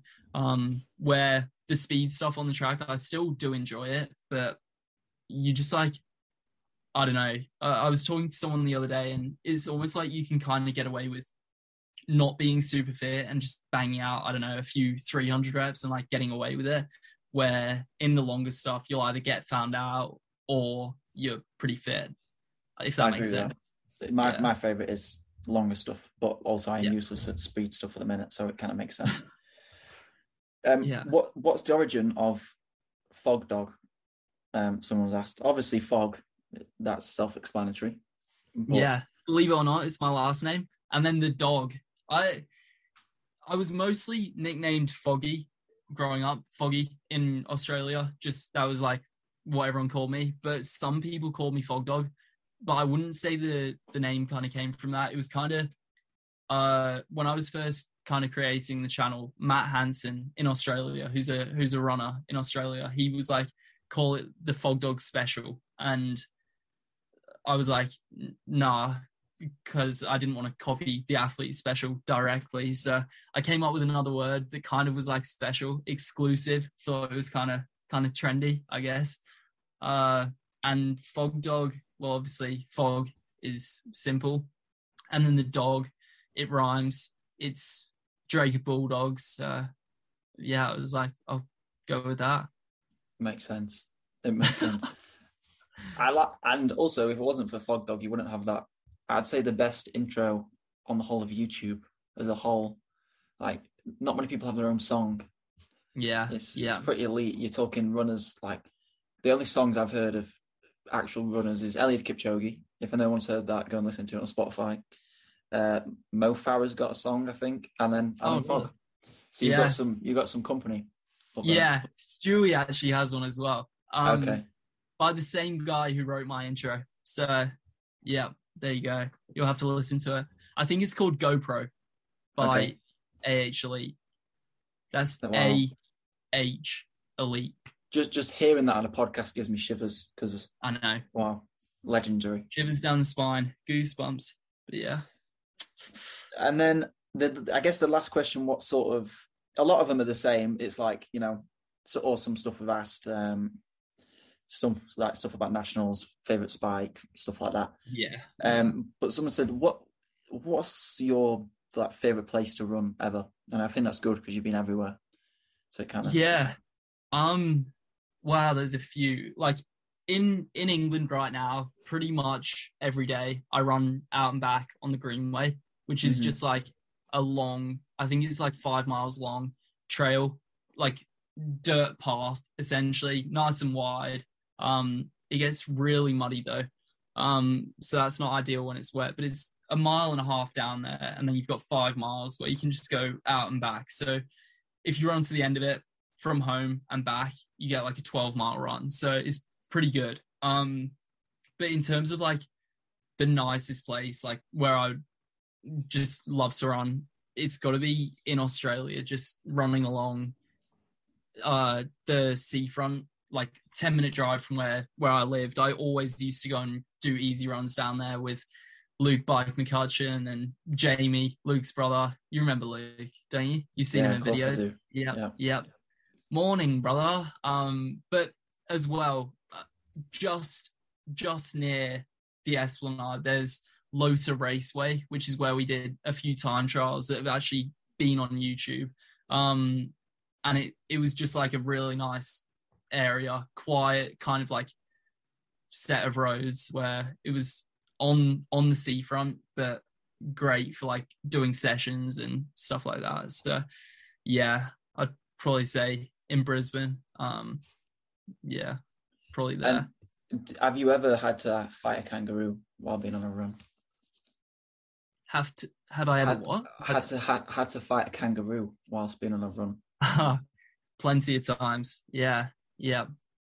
No, I actually can't think of any like animal stories, and I know that's kind of our joke. They're kind of like people out there because a lot of Australians live on the coast, don't they? So I guess it's kind of like the more inland you go, the more chance you're gonna have to fight a kangaroo. And like, one day I'll fight a kangaroo. There are plenty of kangaroos out like near where we live. Where we lived, you do get them, but yeah, I mean, if you see one, they're generally just gonna bounce away.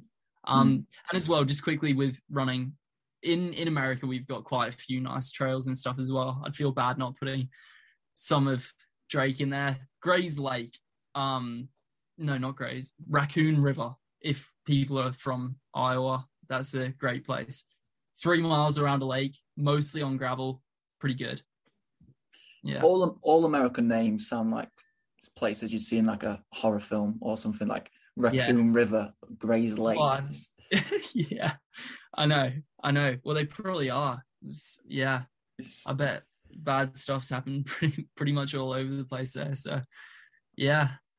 And I can't remember the question. But one last thing about the Australian animals. You have pigeons there, don't you? In Australia. Yeah. Why are they been there pretty much a year? But why are they brown? The brown in Australia, I'm pretty sure. Are they? I googled it because I was like, do Australians have pigeons? And I googled it, and the only ones that came up were brown. I searched Australian pigeons, and they were brown. Well, they're probably just tanned. The Australian sun will do that to you. But well, for a genuine answer, I couldn't tell you. Oh, these, that's not too brown. That's not what I searched, but that's different as well. Where they've got a funky hairstyle. It might have been American pigeons. It might have been American pigeons what are brown, but like because in the UK, the pigeons are just horrendous. They're ugly creatures. Dull and boring, aren't they? Yeah. I don't know. I'll have to get back to Australia. I haven't been there for nearly a year, so I'll get back and ask them themselves. I have never seen one of those things in my life. I think that's an American pigeon. Wow. Yeah. Probably, I don't know, they pick food out of a bin and get some steroids and hormones from the McDonald's over there. And I was going to say, look at that one. Look, it's basically a chicken. He's a hefty boy. Yeah. yeah, I think that's all the follow questions I've got. What are sort of different. There's a lot of like specific. How tall are you, brother? Like, we've already asked that, but like someone else asked it. Favorite 3K session, favorite 5K session, favorite 1500 session, stuff like that. It's just like could go on all day. Run. Yeah.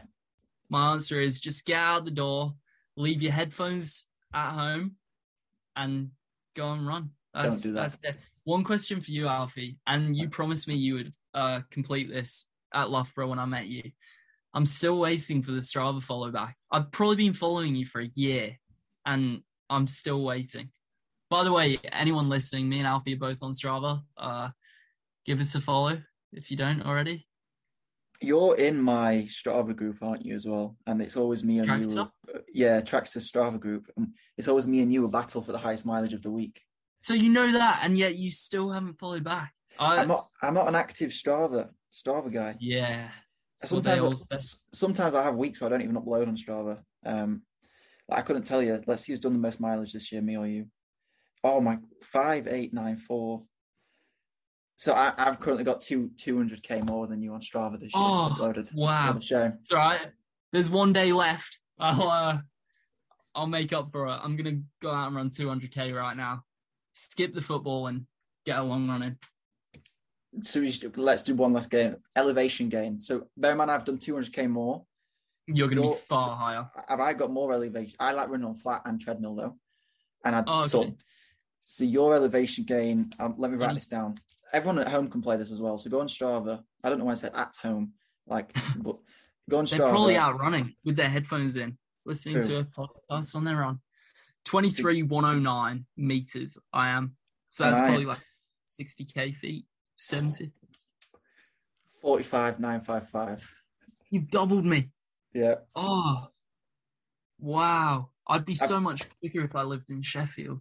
I've got to get to 46 today and tomorrow. Definitely. That is pretty good. That's a lot of elevation. It's crazy. It's like 6 times Everest you've gone up. Really? Maybe that's a YouTube video. 5.5 times Everest, probably. I'm like 3 times Everest. Wow. Can you claim that? Climbed up Everest? I don't know, but it sounds like a pretty decent YouTube video. I climbed up Everest 5 times in a year. Yeah. Wow. That's not bad. Estimated best efforts. I'm intrigued by this now. We have got the same... Oh, no. Never mind. It doesn't say your estimated... Oh, yeah, here we are. So my estimated 10k effort's better than yours, and my half marathon effort's better than yours, but then your 5k, mile, and 1k all are better than me, sadly. Wow. You hate to see it. 1k 222. I think that's from a session. Yeah. Well, it was pacing. I think I went through the K in like 227. They gave me 222, so I'll take 222. Mine's 226, and my mile is 411 on Strava. Wow. It's not quite your standard, is it? But my 10k is 2908 on Strava. Don't know when that's from, but not bad. My mile on Strava is 406, so yours might be 10 seconds quicker than it reckons. You got 401 mile in you, then just dip. You're 359. If that is a goal that I want to do at some point in my life, I don't know when I'm going to specifically train for a mile where I can get that good and do that, because my strength is just horrendous. Like as soon as I get lactic, I pop and just start walking. Like in an 800, I feel easy for 600 and start to pick it up, and then that last 150, I crawl in. Yeah, I know how you feel. That's what happened to me in the last lap at indoors, but. Yeah, I don't know. Yeah, but you still came 4th and ran 3, whatever. So it's not. You don't really know how I feel. I think part of that was just I wanted to be top 8, and I was like, I've done it. And then Waleed obviously passed me, but I was like, I'm top 8. I'm happy, and I settled for it. But looking back, if I could have just dipped over that line, taken Trackstar's advice. Hindsight's a wonderful thing in running. It really is. Hindsight's a wonderful thing in running. I know. Yep. Threshold and hills when you're young. That's it. Threshold and hills and whatever. 100 miles a week from the age of 11. Yeah. It's easy if you think about it. If you get used to it. I couldn't even think about doing 30 miles at the age of 11. I don't know how he did that much. When I was 17, when I was 16, or maybe 15, I was in high school in Australia, and I was talking to someone about running, and they were like, "Oh, what are you going to do this year?" And I honestly said, "I'm going to try and run 20K a week throughout the year." And I was like 16, 20K a week. Yeah. It's like, God, there's so much lost time, but it is what it is. My biggest regret was eating bad. I used to eat terrible, like really, really, really, really, really bad, up to a point where I think I've got numerous health conditions from not eating well. Like I've got a heart problem, and it's only induced when I eat bad foods. So clearly there's a relation there. So it's like, if I didn't eat this bad, what could have been different? Because at the time I was eating, I can't break it down now. It's too horrendous. But I wasn't putting on any weight because of running. So I was like, oh, it's fine. I'm not putting on weight. I didn't understand cholesterol. I didn't understand fat buildup and stuff. And I think that's what a lot of people get trapped with. Now I can't eat, like Christmas. My heart gets so bad. Birthdays, my heart gets so bad just because I'm eating, like, it's Christmas. You've got to eat bad foods. And it's of course. It's just, Wow. But, I mean, you can make up for that time, I guess.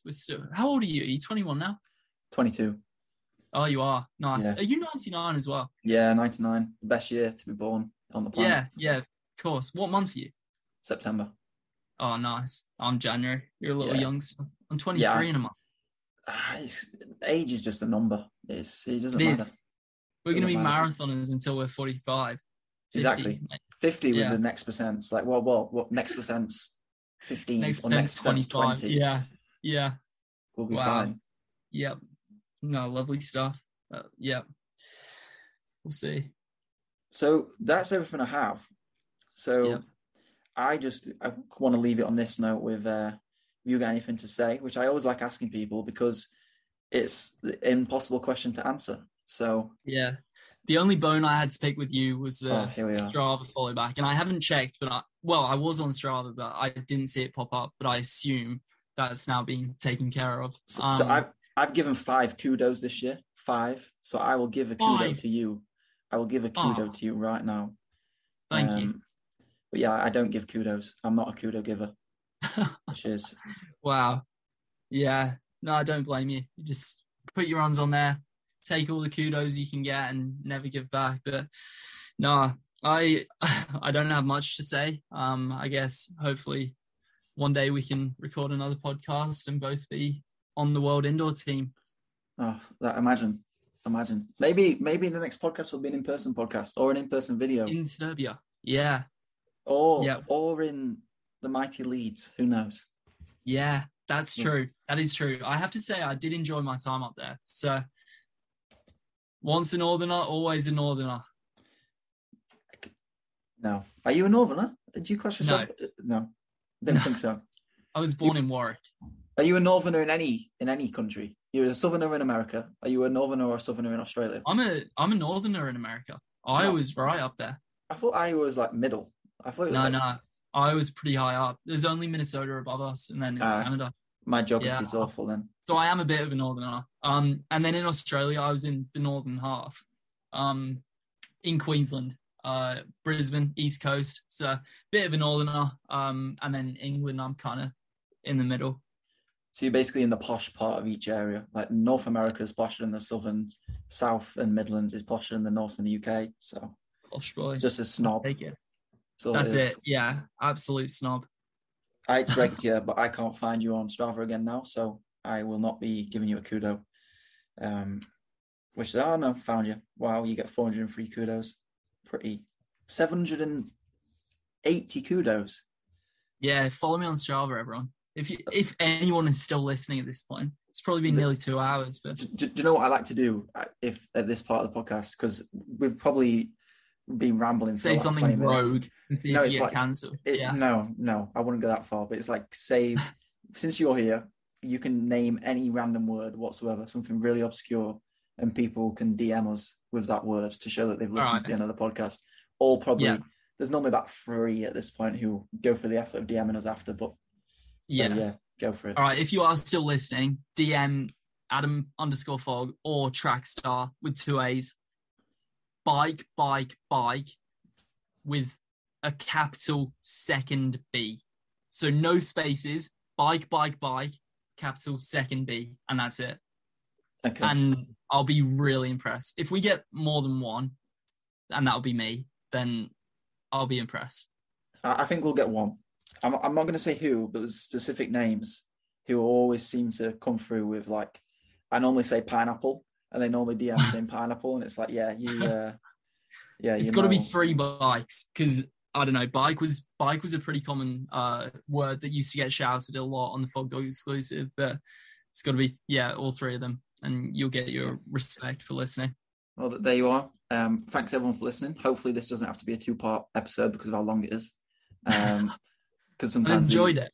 Yeah, it's been good. It's been fun. I feel like it's easy to talk to someone who's actually easy to talk to back. It's always nice when there's a YouTuber or something because they just actually know how to speak. But yeah, thanks for coming on. If you don't know who Adam is or still don't for whatever reason, make sure you follow him on YouTube and Instagram. And yeah, thank you, Adam, for coming on. It's been a pleasure. And goodbye. Thank you for having me.